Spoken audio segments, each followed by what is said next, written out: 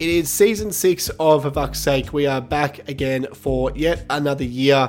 We just recorded a podcast, but I just realised as we finished recording that I forgot to announce our competition winner that we put up during the day for a new home or away Melbourne Victory 2021 kit. The winner of the competition is Nathan Clark on Facebook. So Nathan, if you are listening, congratulations. Get in contact with us. Just give us a private message on the Facebook page and we'll organise a home or away kit to be sent out to you. So well done. We'll do a few more giveaways throughout the course of the season, but for now, let's get into a huge episode of FVS.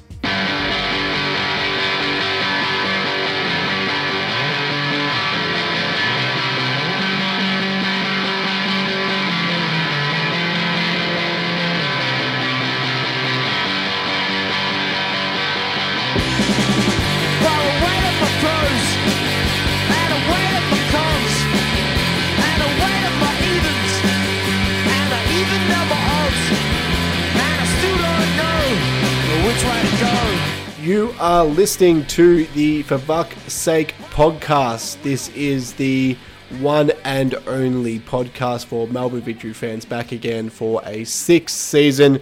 My name is Jason. I'm coming to you from the same country as everyone else. We're in the same country for the first time in about 18 months. I'm coming to you from Sunbury. We tried to organise all three of us in together in the same room for the first time in a while, but it wasn't to be. The family schedules are still a little bit too hard to sync up. So for the time being, we are doing this remotely still, but we do have some ambitions to get together in the next few weeks to chat some fuck. But for the meantime, I will throw to the man of the people in Watsonia, Buds. Hello and welcome back to a new season of FVS. Season 6, wowee. This one crept up on us big time. I hope we've got a lot to talk about tonight. Heaps of exciting stuff. Melbourne Victories are always exciting. It's great to see you guys. How are you all?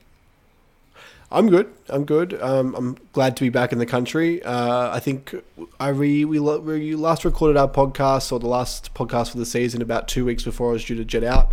I got here. There was some issues, but we got there. The people power and government help got us over the line. I might explain a bit more about that a little bit later on, but I will throw to Dave, the chief analyst of FVS. Dave, it's a new season. We remember what happened last season. We all remember the shit show that was season 19/20. But I'd say that my enthusiasm is renewed as we head into an ACL campaign, a recommenced ACL campaign, and then also a A-League campaign, which is due to kick off on December 27, about 6 weeks away. Boys, there are no salary cap cuts to FVS. I can confirm we are back. All three of us in Melbourne. Does Sunbury count as Melbourne, Buds? Don't know if it's Metro Melbourne. Yeah, it's Metro. Okay. But look, no ring of steel here. What a feeling! What a feeling it is to be back. Summer football, kind of leading into winter football. This sort of transitional year that the A-League is going to experiment with. So it's the ample opportunity here for FVS to also experiment. But look, we've got our man back, and I'll tell you what, you've been in the US, so it feels like for ages that we've had this feeling like, geez, it'll be great when you come back because things are so crazy over there, but it just never seems to cease being crazy. So you must be relieved, mate. Yeah, I won't sling too much shit at America because my wife is in the next room, who is of course the American citizen. So I'll keep that in check. But it's good to be back. We've got twins on the way. I think we're about 4 weeks away from the twins happening. So that's going to happen probably before A-League kickoff. Yeah, so it's going to be a madhouse here. So we went from, in the space of 2.5 years, we went from recording in a share house with a lizard to now recording remotely with three kids in the background, probably going to be crying their eyes out throughout the course of the season. I'm not too sure how we're going to swing three kids recording in the background, but we'll try. But it's good to be back. As I said, almost didn't get here, but glad I did. And the USA, I think today or yesterday, 181,000 cases for the day, and we're up to 16 days in a row of zero. So it was shaky when we touched down here in the start of September. Obviously, everyone would pretty much had enough of lockdown in Victoria and was feeling the pinch a little bit. But now we're definitely reaping the rewards, and hopefully we're heading towards the summer of actually being able to go to VUC games, which is going to be huge as well. So I'm looking forward to that. Yes. We do have a huge podcast on the cards for you, of course. We haven't done one in about 3 months, so there's been a whole build-up of stuff. We'll be discussing the finer details of the new A-League season. As I said, it's going to kick off on the 27th of December. The fixtures aren't yet finalised, but there's been no shortage of big events to happen over the off-season. I feel like it's probably been one of the most dramatic off-seasons in A-League history, and that's saying something because A-League loves off-field drama. We'll discuss the contract disputes, the player exodus from various clubs. Newcastle Jets, I think they've been the basket case of the season. I think we have to chat about them as well, and just the general thoughts on the health of the A-League. I think, Dave, you'll have your say on that. I think we'll discuss as well. There was a friendly today, so Melbourne Victory were in action behind closed doors against Melbourne City. We'll discuss that briefly, and then we'll discuss the additions to the VUC, so both in the back room and also the playing field. We'll discuss the ins and outs and have our say on the general feeling as we head into the season for A-League season 20/21. What else have we got here? We've got tidbits, Broxham victory medals, Footscray Park, more A-League signings, W League, Kevin Muscat, Mark Milligan, and also on top of that, ACL. So we have a lot to get through. As with the first podcast of any season, we are still getting back in the swing of things. We'll be a bit rusty. This is the first time we've recorded remotely, all three of us in Australia, so internet connections are going to be interesting. I'm not too sure how Sunbury's going to go with my 40 megabits per second compared to America, where I was up to 200, so hopefully the connection stays nice and solid. But I'm excited. The music theme this week, I think I'm going to go with... I'm going to go with Adelaide because they were in the news today. It looks like they might be on the verge of a little surge in coronavirus. So as a little tribute to Adelaide, which a lot of people hang shit on, but in my opinion, I love Adelaide. Hindley Street is one of the greatest thoroughfares of debauchery you can come across. So the music theme I'm going to go with is Adelaide. Great to visit. Wouldn't want to live there. Yeah, well, it doesn't seem like it'd be a great place to live right now either. But let's not be bad losers. I guess bad winners because Victoria 16 in a row, that. baby. Close the borders. 16 in a row, baby. Close the borders. Yeah, close the borders. So let's get into it. This is the first episode of the year for fuck's sake.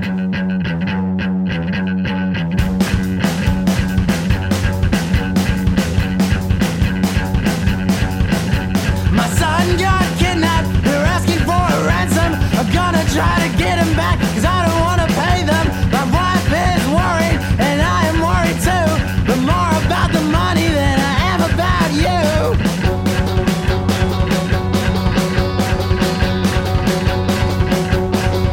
Yeah, my son got kidnapped, asking for a ransom.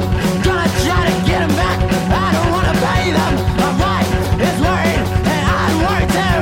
But more about the money than I am about you. $1 million, $2 million, $3 million, no! $4 million, $5 million, I already said no! A friendly reminder about the For Fuck's Sake message boards over at forfucksake.com. You can chat all things Victory with like-minded Victory fans over there. It is a message board, a bit old school, but a nice community of like-minded Victory fans. You can chat about all types of things, but at the moment, the top items on the agenda are coronavirus and the VUC, of course, still. Grant Brebner, he's starting to to carve out a little bit of an identity, I think, from what I heard in the notes in the behind closed doors game. AFC Champions League, we are doing that. We're about to jet off for that. Robbie Cruz, Reece Williams, I think he's a free agent. Can he possibly come back to the Buck? There's been some rumour and innuendo about his status. So get on there and chat all things Victory with like-minded Victory fans. That is for Buck's sake, for bucksake.com. A reminder as well to our Patreon supporters, thank you to those people that stuck with us through the coronavirus. We didn't charge for any podcast towards the back end of the year. We'll give this one as a freebie as well. And then probably from the next podcast onwards, we'll start charging that again. And your contributions very, very much appreciated. It goes towards the equipment that we buy in order to broadcast remotely or record remotely, goes into social media giveaways, all that kind of stuff, to drum up support and expand our followership or follower base. So if you are looking to get on board for the coming season, whether it's for $1 a podcast or $5 a podcast, there are different tiers. Get onto their patreon.com/for-fuck's-sake and please contribute. I'm going to announce something probably next week. We gave away an away trip to a lucky Patreon supporter last year. Then coronavirus happened, of course, and he didn't get to go on that away trip. I think it happened about a month before he was supposed to. Ryan Norton, that's bad luck, but we might do a similar competition, not an away trip this time, but something even bigger. If you like gaming, I've got a few ideas. So forfucksake.com/Patreon. Patreon.com/for-fuck's-sake. Get on there and please contribute if you can. Every cent you can give helps us make this podcast better and spurs us on in what it's going to be an interesting year for us all together. So with that said, let's jump straight into this. Boys, let's chat about the season at large. Dave, as I said off the top, it was probably one of the most dramatic off seasons in A-League history. There was so much, I guess, uncertainty around what was happening with the league. There was player exodus, because of coronavirus. There's issues with contracts and the league wanting players to take massive pay cuts. Players not wanting to do that and then shipping off to overseas. James Donachie, who left the VUC to go to the Jets, decided to go to India, and a few other players were the same. Newcastle Jets really got reamed in every sense of the word throughout the course of the off-season. So, Dave, what was your take over the last, let's say 12 weeks or so of what was a crazy off-season?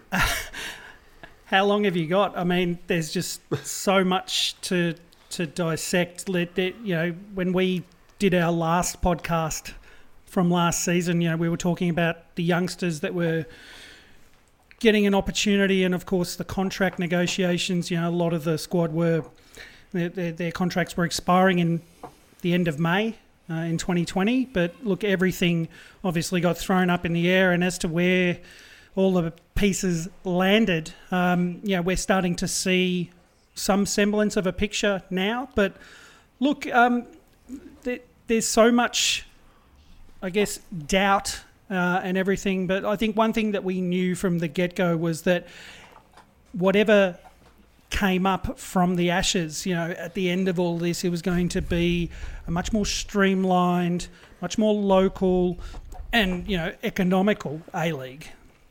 And there's so many different variables and factors playing on in the background when it comes to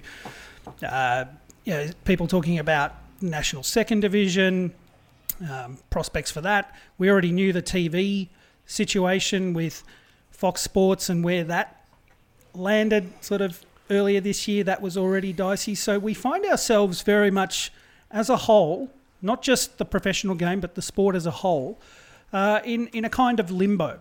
And I was constantly talking about James Johnson and the job that he has ahead of him. Nothing has changed on that front.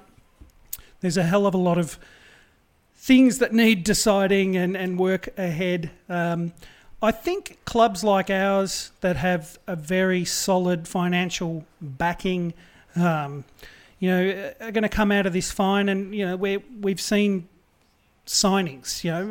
signings that aren't making you think, gee, things are really, really bad. Like, the championship level type players that have arrived in Butterfield and McManaman and the like. But yeah, it's an interesting period for the other end of the spectrum when it comes to the league and the professional clubs in it. You mentioned Newcastle in your intro.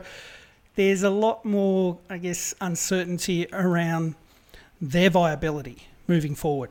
But add one last thing on top of all that, this whole FFA unbundling the league to let the clubs have control is on top of that. So it's, I wouldn't want James Johnson's job right now. That's how... really hard to, I guess, summarise, what is it now, 3 months worth of events and things that have happened. But yeah, I tried. Over to you. Buds, what was the craziest off-season moment for you, do you think? It's a hard one. It's pretty hard. Look, the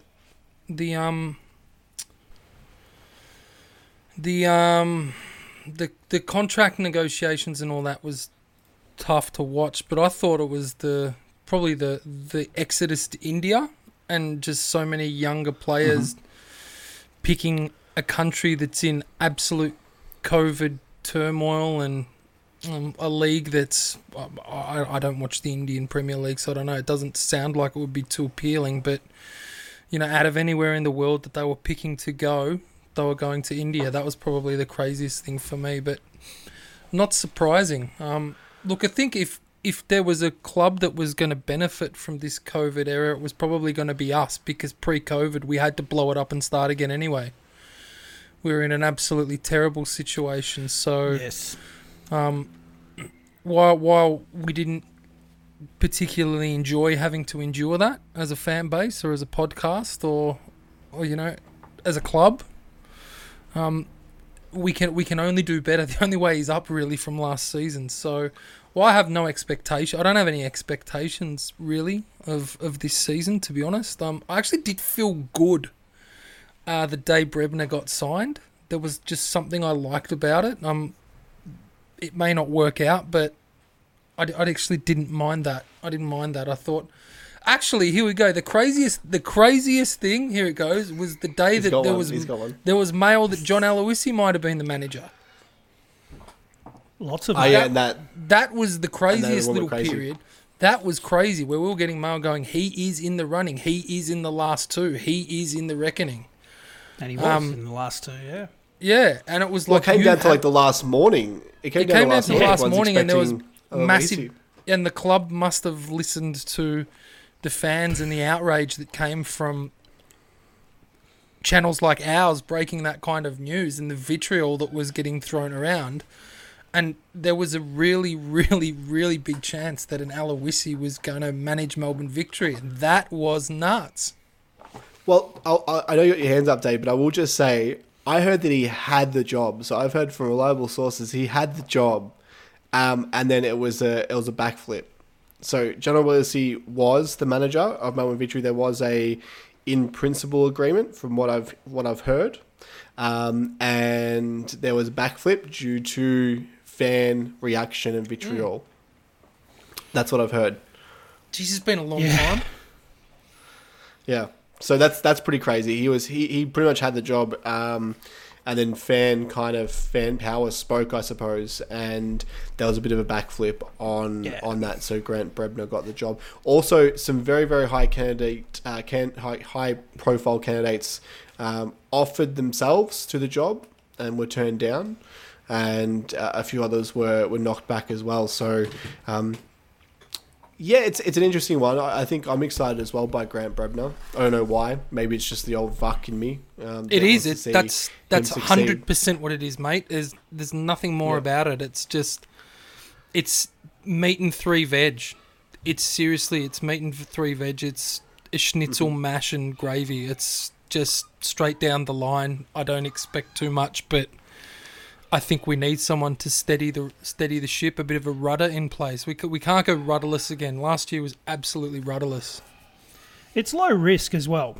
You know, like we're giving a guy who's never had a senior job, and this trend has kind of appeared in other parts of the world with, Pirlo, Lampard, legends of clubs, so to speak. Obviously, I am not drawing any kind of parallel with those names, but it's this approach, and it's as I said, low risk, safety. And I wanted to just briefly touch on one thing that you said there, Buds, like around the situation we found ourselves in, and we were in a really good position. You absolutely nailed it there, because we had so many players out of contract. Out of all the clubs that could have just pressed that reset button at the most opportune time, we were in that position. We had the ability to basically have this clean slate in this new post-COVID or COVID era to be able to reassess what's going on and take our time. And that's what we did. The appointment of Brebner, look, I'm fairly happy with it and content, and it's his job to lose now. We're going to talk about Steve Keane and backroom appointments and everything like that. I think that was always going to be the case, that some sort of senior brains trust was going to be brought in. But look, no expectations as well. Like it just boggles the mind that we're playing Asian Champions League after all this that has happened. And we're off to fucking Doha. To play 4 games in roughly 10 days, it's just staggering.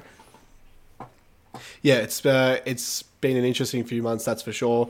We'll probably be just discussing more about the health of the A-League throughout the course of the season. There have to be legitimate fears for it. I don't want to get too much into this because we've got so much to cover today, but there has to be legitimate fears about the future of it after this season and after the Fox Sports deal finishes. Time is ticking. Super Rugby, who you'd say is probably in the same tier as us for media, leverage, have got a deal now with Channel 9 and Stan. Something I raised on the podcast 5 years ago, that the future of sports broadcasting in Australia was on those streaming platforms. It's happening. So whether Channel 9 decide to buy up because they want to expand this Stan service, this add-on sports service, whether they buy up the A-League or maybe they've used up their money on Super Rugby, we're not too sure. So we'll see how that pans out. But the time is ticking. The TV deal is so pivotal. Optus Sport, I think we're all kind of just expecting Optus Sport to take it, but nothing has happened yet. I'm sure that talks are ongoing between them, but the way I see it, it comes down to probably Optus Sport bailing us out, or Stan and Channel 9 doing something a little bit outside the box, which the A-League have to be receptive to. And it's worrying. If that doesn't come through in the next few months, then the speculation is only going to grow about the future of the league. And one thing's for certain, we're not going to see anywhere near the sorts of money that has been thrown at the game for the past 15 years, which is understandable in the climate, understandable with everything, which is why this whole transition of the league being run by the clubs, which is that model that is often pointed to, the Premier League and the distinct entities, and all of this. How they come out of this, and the model that is chosen to raise money and to keep things afloat and all of that. It's interesting, and I know that there's a lot of talk about what else Australian football needs to do, but the primary aim is to ensure that we still have a professional league. Then from that, other things can flow. So it's not going to be boring, that's for sure. Yeah. So let's talk about some specific things to the VUC. Now, Dave, I know you wrote this rundown out, and you've got the 3-3 draw against Melbourne City today already on there. I think Brock's scored. Was it? I know Brock scored once, Dave. No, you scored once, and Cam Sober scored once, and Brimmer scored once. So that your notes are a little bit off there. Cam Sober scored. Yeah, Cam Sober scored. I think I was misled by a certain tweet. But anyway, that's good to see that. I saw Brimmer's free kick, which looked pretty good. Good to see that there's some set-piece presence there. Yeah. Moving forward. Naboo scored for City and McLaren scored 2. So, of course, Andy Did Naboo Naboo is gonna celebrate? be- I don't know. It's behind closed doors, and the club didn't want to do any commentary until after. Just for content's sake, surely you can just do a little tweet commentary. I would have thought during the 90 minutes. A little bit disappointing that we had to wait until after, but Come on, Tom Pollock. Lift for the punters, come on, Pollock. Tom. Give us some content. But yeah, I don't think it's his decision. A nice little lead-in. He's powerful enough. He's been there forever. If he wants something, he gets it. Yeah. So nice little lead in for the boys who are about to jet off to Doha for the Asian Champions League, which we're going to discuss in just a moment. But let's talk about the outs and the ins and the just what's been going on in Victoryland over the last few months. So transfers out, we'll just touch on these. A few of these we touched on at the end of last season, but James Donachie went to the Newcastle Jets and then he's off to India on loan. Basha, he decided to terminate his contract. That was one I was quietly hoping for throughout the course of the season. I got my wish. I'm happy. Kenny Athiu, he says here, thanks to Wikipedia, he is currently unattached. Hard to believe. His contract expired at the end of August. Carrigan, which was a really surprising one to me. He's signed for Bentley Greens now.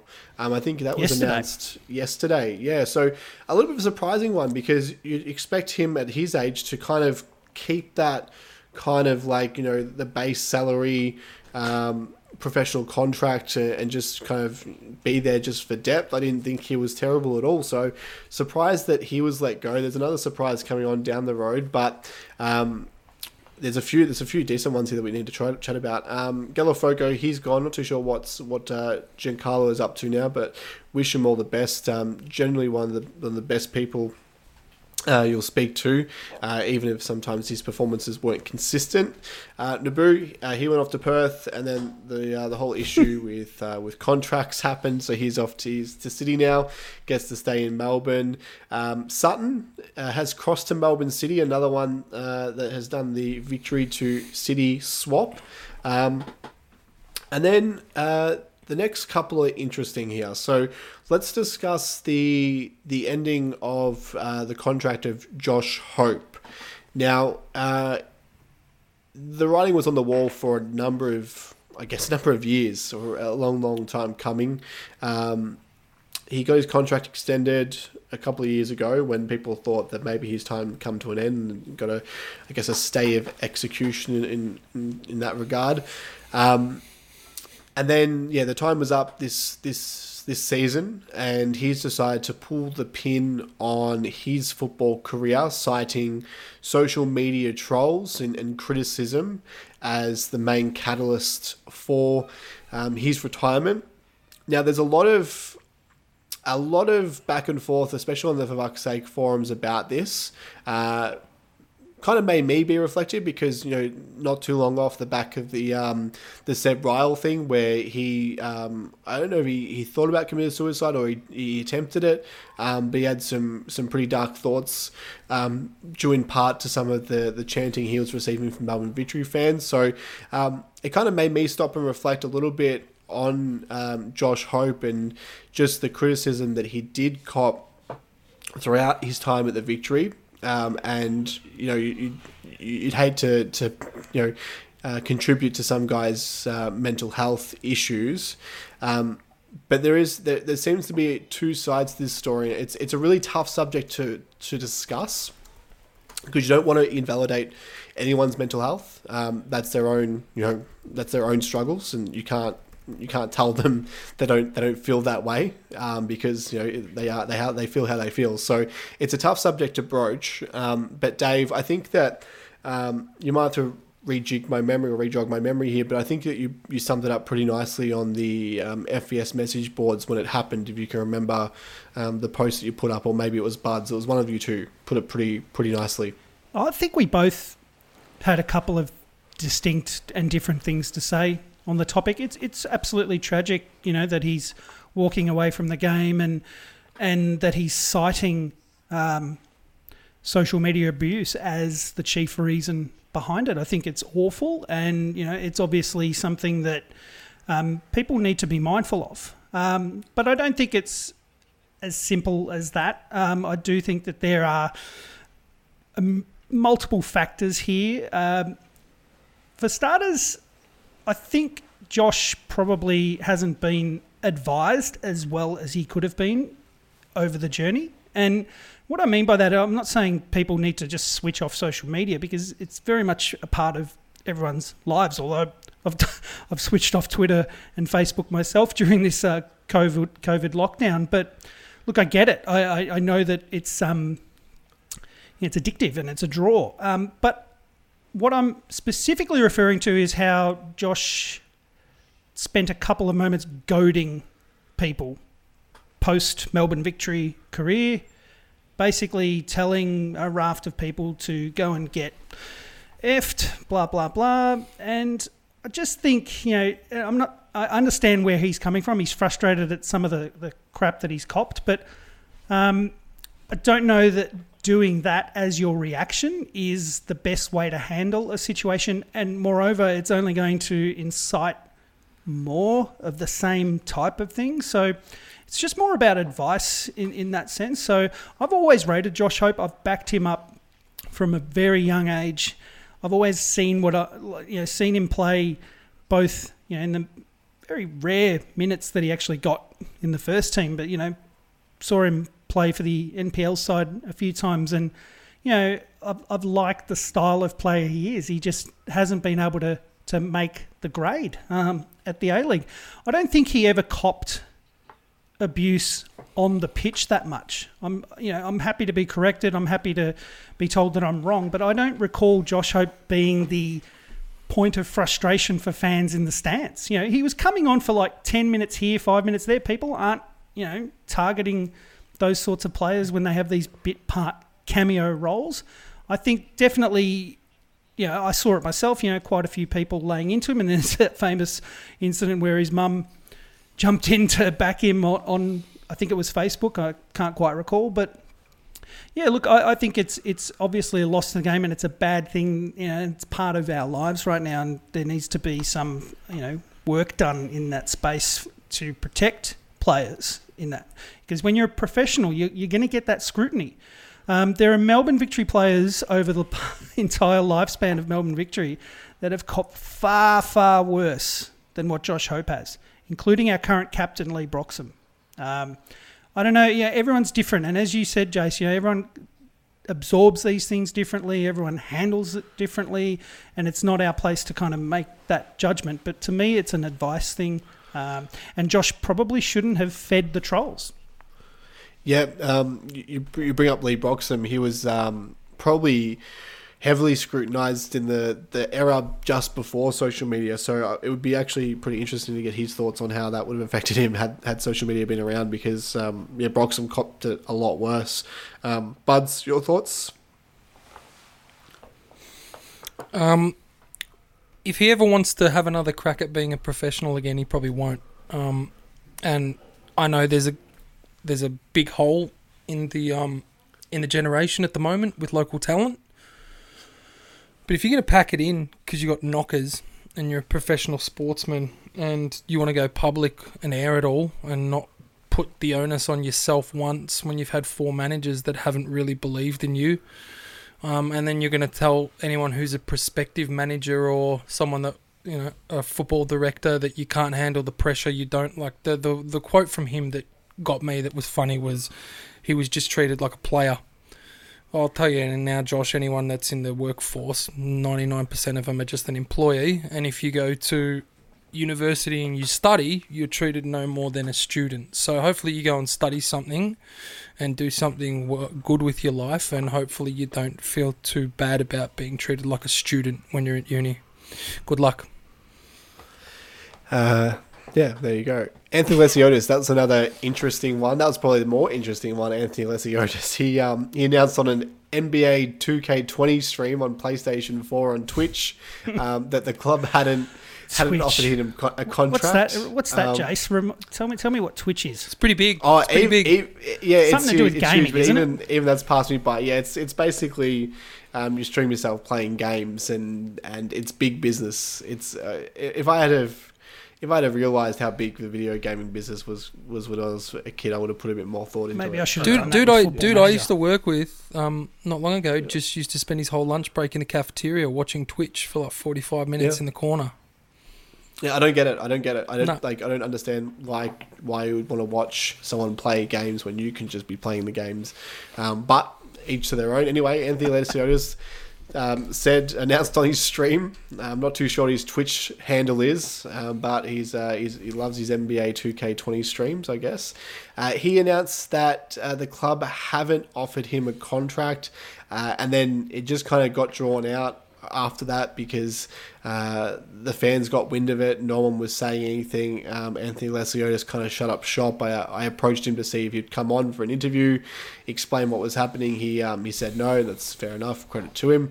The club wouldn't say anything, and still we don't really know what happened. This is by far our most promising youngster last year in an era. Dave is shaking your head, but he got the most game time. Oh, you can say Laurie Latanzio maybe, but he was the most consistent over. He was the shining light in the Kurtz era. Yeah, he was the most redeeming feature of the Kurtz era. And this is the most baffling thing because we are heading into a period of transition in which the MO seems to be all about development now. It's all about giving game time to the kids and blooding the kids. And here is our most promising youngster from the previous season. And we've dropped him like a hot steaming pile of shit, really, basically, without kind of much of an explanation. He seems like he was on the outs at the restart of the last season after COVID. Didn't get much game time after that. There were maybe some injuries to play a part in that, but when he was fit, I don't think he was selected either. So seems like, very, very simply, Grant Brebner did not like him. That's the only thing I can come up with. Stolen my thunder there a little bit, but I look at all the departures that we've had, and there are only two names. Well, one that I'm really upset about, and that's obviously Lawrence Thomas, but it's kind of a no-brainer that he was on his way out and he's doing well over there in Denmark at the moment. Lesiotis was the other one. It was a shame to see him go and the circumstances around it and the uncertainty because, he was a promising player for that period of time, but I think what you've said sums it up. He just wasn't one of Brebner's guys. Like, Brebner came in, didn't give him much game time. Barnett started to get more game time. Clearly there's something there that, Brebner just made a decision based on that. And look, is it a shame? Yes, but I'll back Brebner in at this point. Who knows what... There's always two sides to these things. Maybe, Lesiotis was angling for more money and it was just out of reach or unrealistic. There's a lot of factors. But, yeah, look, I obviously would rather that we had kept him. But, them's the breaks. Yep, absolutely. So, he goes to Western Sydney Wanderers now, and I'm sure that he'll put us to the sword the next time that we play him. So that's basically all the outs for this year. The ins, I'll touch on. I'll just go over the list right now before we delve in a bit more deeper into it. But Max Crocombe is coming from Brisbane Roar as our backup goalkeeper. It looks like pretty much Acton is going to be the number one unless there's any kind of changes between now and then. Jake Brimmer, he comes over from the UK. Callum McManaman comes over from the UK. Nick Ansell returning from overseas as depth in the back four. Jacob Butterfield comes from the UK, and sorry, I said Jake Brimmer comes to the UK. No, he comes from Perth, I believe. Butterfield I was going to correct is from you, the UK. You got to it. For Lamy, he's an Aussie, but he's coming from the UK, Ipswich. And then Dylan Ryan is coming a defender as well on loan from William Tway, which we may remember as the club that we signed Joseph Keenan from back in Season 3, the former Chelsea FC star, Joseph Keenan. Boys, before I get into it, I just want to say I love Grant Brebner's off-season recruiting approach. It seems like now we've taken the lead of Sydney FC, who got Adam Lafondra, Western Sydney, who got Simon Cox, I think it was. Just these English kind of lower league players who can plug away, and be really, really effective in game. So I'm thinking that this is probably a bit of a calculated risk. Let's get some English players in. They know the terrain. They know Melbourne. They know Australia, because England and Australia have a close connection. There's not going to be any kind of issues with culture shocks or adjustments. These English players, they come over to Melbourne in summer. There's 2 days over 20 degrees. They come in their pants because they're so fucking happy. There's not be any chance, any issues with hating it or being homesick. They're just here. There's going to be enthusiasm where there hasn't been in previous years with Ola Toivonen, who just wanted to fuck off home. I think this is a thing worth trying, and it may work in future years, where the lower league English players might be the go, not the backpackers like Duncan Callaway, the lower league English players that are proven to play those hard lower leagues of English football, physical games, and I think that this could be the way of the future for the A-League. I think it probably will be, and it's amazing when you get somebody like a Butterfield and a McManaman. McManaman probably had more exposure and because of his time and that FA Cup game. But if these players were coming from Portugal or Germany or France or Brazil or Argentina or players like that and been playing in the second divisions there, people would be cock-a-hoop about them and excited. But because they're coming from England and they're not the top rank, in Australia we like the top, and we don't really care about the rest of it. But we all know, those of us that watch a lot of football, how good the championship is and how ready. You said it perfectly, Jace. These guys they're ready-made.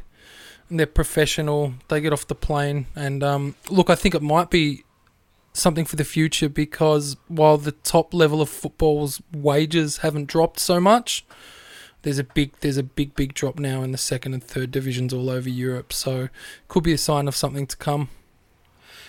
Yeah, look, I echo a lot of that.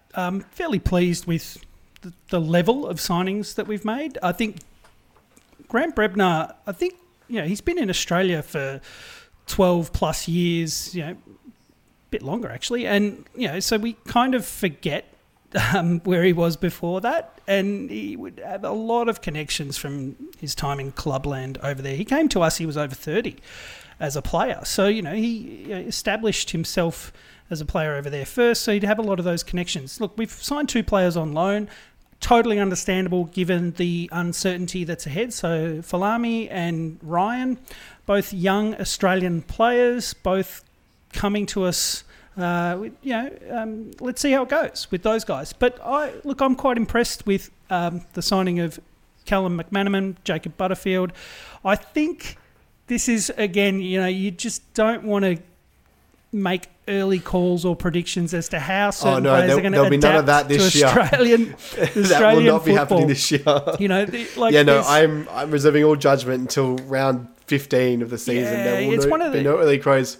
It's one of these things where you've got paper, and we have this very often with just about every signing we make.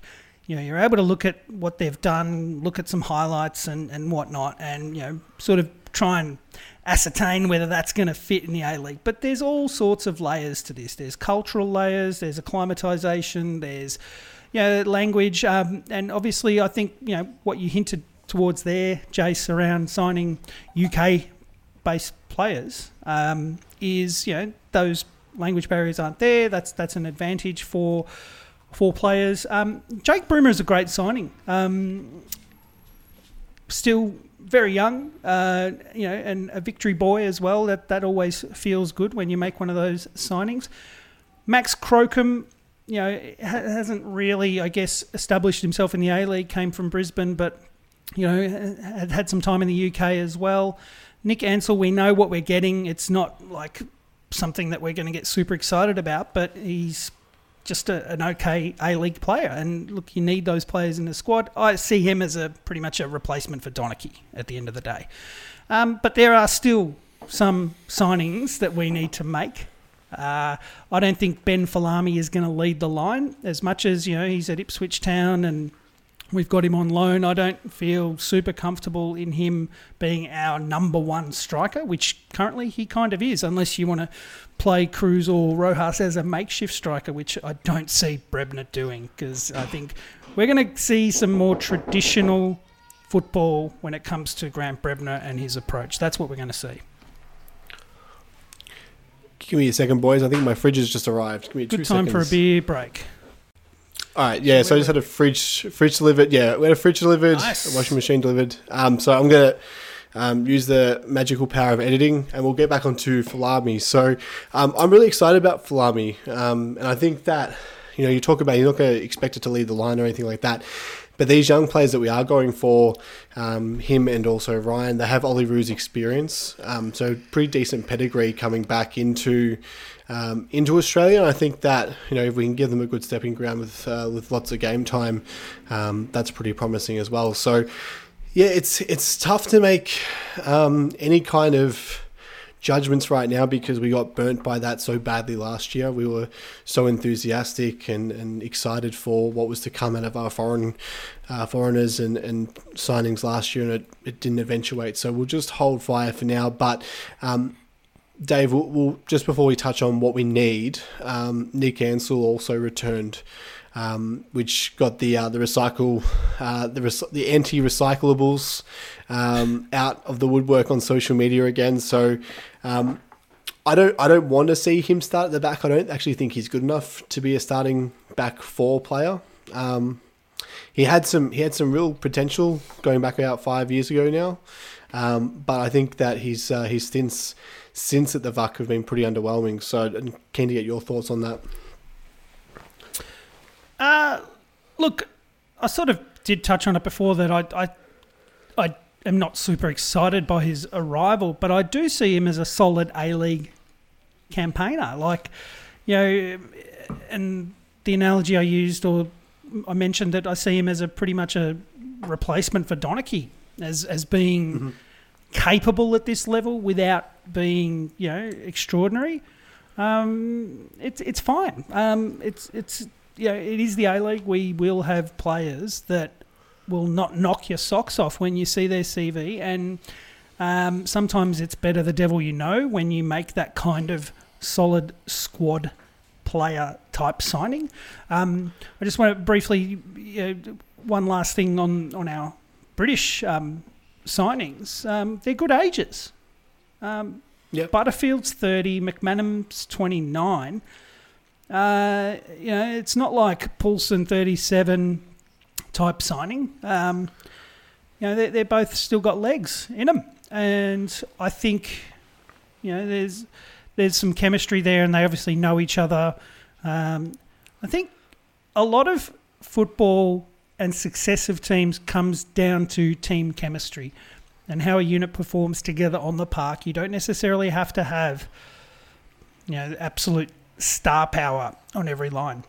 You have to have a team that understands itself. So, look, I am not making any statements or predictions about how this will pan out. But I will just mention one thing. We've been chatting away with the likes of Josh Parrish and Rudy Etzel, who, we often bounce around with discussing the VUC. And, for VUC fans out there who are, worried or thinking, it's not looking all that great and everything like that, I can tell you now the other squads are looking even shitter across the league. Except Sydney. Except Sydney FC, yeah. Look, because they've done a remarkable job in holding their squad together apart from Lafondra. But we're okay. I don't see us as being in a position where we're going to struggle. Don't expect anything out of the ACL, though. But even today we were discussing that, and, the other nations that are involved in this and the clubs there, they've had to deal with all this shit too. They're in a similar position. Yes, their seasons are not out of sync, much like ours, but, who knows what will happen. So just keep an open mind. That's sort of my message to everyone.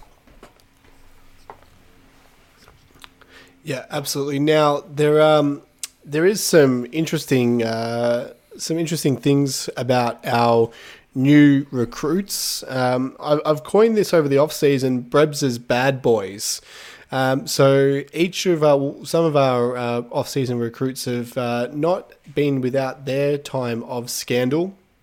I'll just go through a few of these previous scandals that we've had. So our backup goalkeeper, Max Crookham, he was sent off in an English League game a couple of years ago for urinating on the pitch, which is a bit of a unique one, to be sent off while urinating on the pitch. Let's Callum nip McManaman, this pronunciation thing in the bud straight away. It's Crookham. Is that am I doing all right, mate? Let's just get Crookham, that out of the way, bad. nice and early. Crookham, thank you, Dave. Crookham, he pissed on the pitch. He's a pitch pisser. He was sent off in a game for pissing on the pitch.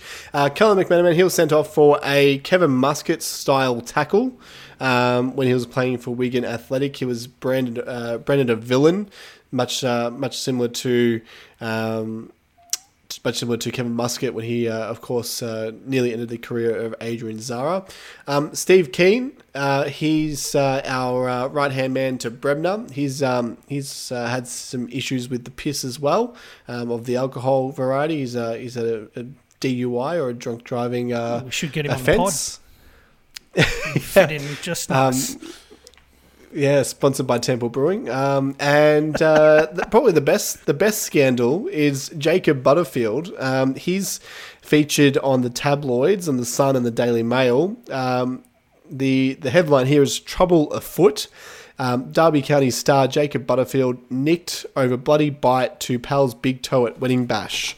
So he was arrested at his own engagement party over his fiance's big toe. So apparently his mate or something started nibbling on his fiance's toe. Now, Dave, if Bud's there started nibbling on your wife's toe, would that be grounds for dismissal? Oh, jeez, I'm just trying to picture that. I love the man of the people too much, but I don't know if the love will extend that far. God, you put me on the spot there. Look, all I can say is this. Dinamo Zagreb have the bad blue boys, right? Incredible firm. Melbourne Victory has Brebs' bad boys. So Brebs' bad boys. Yeah, I like it. Do you know what? The A-League is not a pussy league, as someone once said. This is a tough fucking league, all right? You play in the summer. It's end-to-end. It's got action. It's hard, we don't suffer fools, and that's partly because of our kind of AFL rugby bravado that sort of culturally sits in the background there. But this is a tough league, and you need tough players. We've been at the forefront of that with Kevin Muscat, Grant Brebner, Roddy Vargas, Adrian Layer, players like that. We have some steel. So I have no problems with us picking up some players who know how to throw their weight around. Budza, who else do we need? What slots do we need to fill before the season starts on December 27? Who should we be looking out for? Striker and a centre back. That's it. Boom. I think we're done. Yep. Exactly. The Rudy Gestede rumours continue. That's been bubbling away for a couple of weeks now. Lynchy Senior put it in print again yesterday in the Fairfax papers, and it hasn't gone away, and it's one that, I believe that Melbourne Victory are capable of signing. Apart from that, I've got no idea. Did you say you knew, Dave, where the nationality that we were targeting for the centre back was coming from? We're having a look at an Argentinian for a while. There was a Costa Rican being Costa discussed, but I don't know if that's still got any legs. But there was an Argentinian before that as well. Yeah, so look, we alluded to before, we didn't want Falami starting as the starting striker. We didn't want Ansel as the starting centre-half. So they're the two spots you need to fill. And apart from that, look, if you got Gestede there and you've got you got McManaman, you've got Rojas, and you've got possibly Cruz sitting in behind, that's It's tasty. That's quite a yeah. That's quite enticing. Gested obviously is he's all about his head and his headers, so the width in the game would need to be good and consistent. Put it in the mixer. You can definitely see someone of his stature just absolutely licking his lips at some of the defence in the A-League. It's all gonna hinge on the balls in and the pace and the width that we have, but you'd back in McManaman and Rojas to be able to facilitate that kind of game. It's good. Traore on one ring, Storm Roux on the other as the wing backs. It's definitely, there's a nucleus there to work with. Yep. I would really like to see the Gested signing. I don't think he's going to be a world beater or anything. Obviously, haven't seen him play for a little while, but he's played at a very high level. He could make mincemeat of these A-League sides. So yeah, it's coming along kind of nicely. As I said, my enthusiasm is certainly renewed as we head into the last few weeks before the start of the season. So a few more signings, and we might be competitive. I think. I definitely think top six is. I mean, it's hard not to make top six, but top six is definitely in our sights, and then it's anyone's guess what happens from there. Let's discuss a few tidbits just really quickly, I think, because we're running over time already. Broxham won back-to-back victory medals since we last spoke. Pretty good testament to Broxham, who you dare say would be captain heading into this season. Can't think of anyone else who's tenured long enough to actually to go up for the role, but it has to beg the question as well: is Broxham, just quickly, Dave? Is Broxham in the starting 11? You know what? I'm so glad you asked, because this is the one year where I want, and I think it will happen, Lee Broxham, central midfield, all season. Broxham, wow.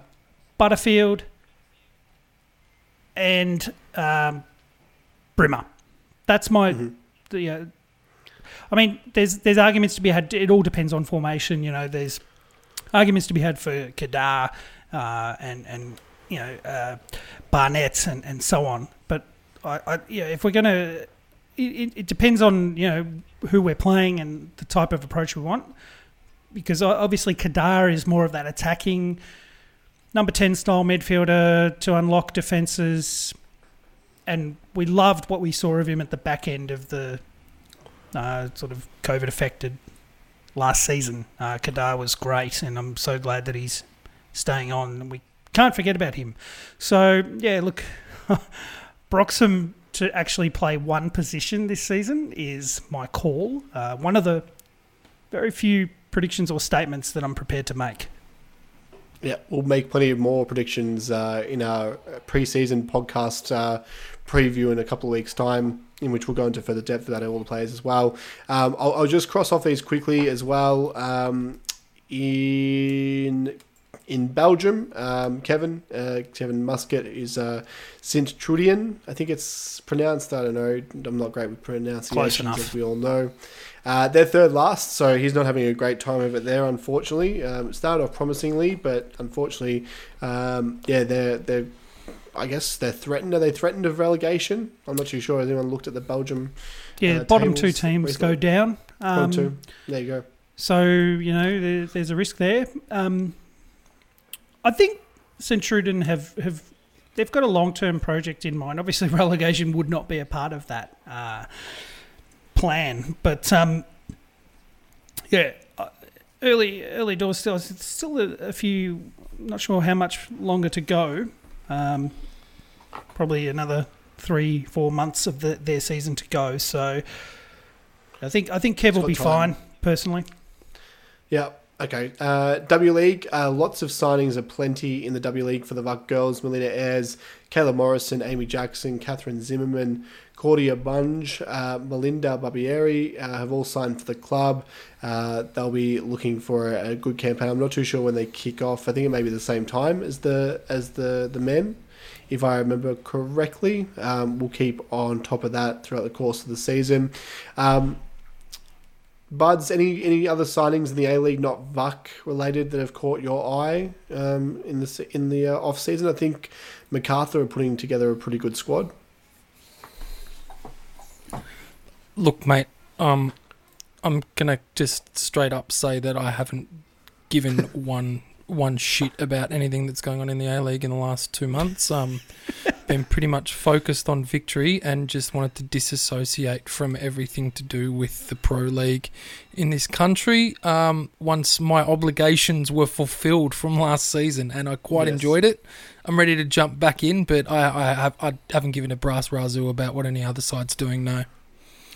Well, that's where I come in. I thought I'd give you a moment to speak once because Dave has talked this entire podcast. But go on, Dave. No, but I love Buds' refreshing honesty. But there has been a temptation to just switch the fuck off, because it's been a pretty shit few months for everyone. But no, I agree. MacArthur's putting together a decent squad. Nothing really amazing, to write home about. But Matt Derbyshire is their striker that they've signed. Denny Genreau they got from City. Tommy Orr, Adam Federici, Alexander Susnya, who's made a couple of Socceroos appearances. He was over cut in him Korea. off. Next question, Jace. Let's go. Yeah, all right. Quick one. I actually want to have dinner. I want to have dinner, Dave. We're going to wrap up, Dave. All right, let's go. Carry on. Fuck the other teams. Go. Yeah, we're going to move on to ACL. We're going to scrap a whole bunch of stuff off this rundown. We're going to move into ACL. So we are going to to Doha to play in the remaining 4 games of our group. We're coming up. We've got a double banger against Beijing. I think they finished 3rd or 4th or something. Yeah, third in the Chinese Super League. They just wrapped up their season, so they're in prime condition. They're probably going to batter us, so we have to kind of withstand a bit of a barrage of fire in the next 2 games, and then perhaps it may open up for us in the final 2 games of the group. I think they've played in the space of about 10 days or in Qatar. You go in there with an open mind. You're not going to be in there with any expectations to get out of the group. Probably better if we don't get out of the group because you have to go back to Australia, probably quarantine, and then head back to wherever they're going to play the next one, or stick around. So I'm not too sure for preparation wise. You just do it, you fulfill your obligation, shake a few hands, or probably not in this COVID environment. Just maybe fist bump or something, especially in Doha where it's ripe at the moment, I think. But just fulfill your obligations, get out of there, and then just focus on the A-League. I think that we've always I think the fans are pretty split on this, 50-50 down the middle, whether they actually enjoy it or think it's relevant. I'm more in I guess it changes from season to season for me. This one I'm just seeing as a pure tune-up for the A-League season. Let's just get it done and get out of there and head into A-League season. Buds, I'll throw to you first because we all know Dave has had enough today. Your thoughts overall on this Asian Champions League campaign that are about to recommence? Look, I think it's always hard for us. It's never not going to be hard. I think it stinks that we actually have to go and play it. AFC going to AFC. There's nothing you can do about that. They've threatened the fines and expulsion, etc. for the Australian teams. We're not really liked much anyway. We don't really add too much there. Beijing star player, their Congolese striker, is not playing. So he scored 14 goals for them in that run in the league, but he is on international duty and he may surface. Seoul have had a pretty terrible season so far. They actually had a player commit suicide the other week as well. So there's actually a lot going on in this group off the pitch. Chiangrai are on their 3rd manager in the space of a year. So look, if there could be a little bit of a miracle here where victory come in, everyone's on even ground, everyone's all over the shop, everyone's in a hub. Victory might just come in and, I don't know, be galvanised and pick up a couple of points, but I was talking in a chat the other day. I don't care where teams sit in their respective leagues when we play them or where they've finished. When we go over to Asia and play them, they batter us, absolutely batter us. Especially the K-League sides. I don't know what it is. I'd like to see us get another win in Asia. We've done it once to get into this tournament, but it'll be what it'll be. It's kind of like me with the FFA Cup, where I really think it's compromised, a bit of a shit show. I don't love it, but then we're not. And it was the same with the Hub as well. Once you start watching Melbourne Victory play on TV, you really get into it and invested. So I'll enjoy it. I don't think it's great that we're playing there, but once I start watching it and there's points up for grabs and there's 22 guys running around on a pitch kicking a ball, I'll be right into it. Dave, have at it. Okay, so yeah, the whole playing away in Asia thing. Look, it's neutral territory for everyone. So I guess that throws another factor of unpredictability into the mix. And even though we're not in sync as much as other teams, it's so hard to get a read on any of this. But obviously, we have had 0 friendlies, barring the game played against City today, against behind closed doors. So we don't have much of an understanding of form lines or who's playing where or what Brebner's approach will be. And Falami and Ryan haven't trained with the squad. They're meeting up with the rest of the squad in Qatar. So, 2 players that, based on our current squad, are in our starting lineup, in terms of capability, have not even met the players. So, that says to me that, we're going to be up against it. That said, I sort of see this as, again, glass half full. These matches are effectively going to be a pre-season event for our boys. The positive spin on that is that, it's just ourselves, Perth, and Sydney FC that are getting these hit-outs, these proper hit-outs before the A-League season starts itself. We're behind the 8 ball in the group already. And it's been revealed that, if we did actually manage to get out of the group, we would be stuck over there for the Christmas period, which probably doesn't sit well with most people. And I suspect this is why the A-League as a whole hasn't yet nailed down the fixtures, because if Sydney, Perth or Victory end up hanging around for a bit longer, that's going to have a knock-on effect in terms of the A-League kicking off on December 27, which is slated. So, yeah, so hard to get a read on. I don't have any feelings around it other than I'll have that same emotional investment that Bud's just talked about when, you see your boys on the tally. Is it actually, it should be on KO, you'd think? I'm guessing that's all still kosher. Because that's all a little bit up in the air as well around TV rights. You'd think it would be, and it should be, but let's wait and see. Yeah, that's all I have to say, boys. Yep, I think it's just a wait-and-see approach. I think we have learnt our lesson from last year. We're just going to wait and see how these players gel and mould. I think it's a good opportunity to get them 4 games to gel together in Doha, of all places, a bit of a pre-season camp in these crazy times. So that all kicks off on November 24, which is about a week or so away.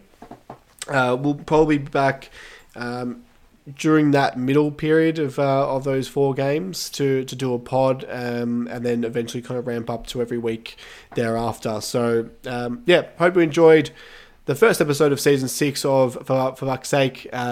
Always good to get the rust off and get back into it. Boys, thank you for taking the time out of your days. We'll catch you in about a week or so. Peace. Mondavak. Come on.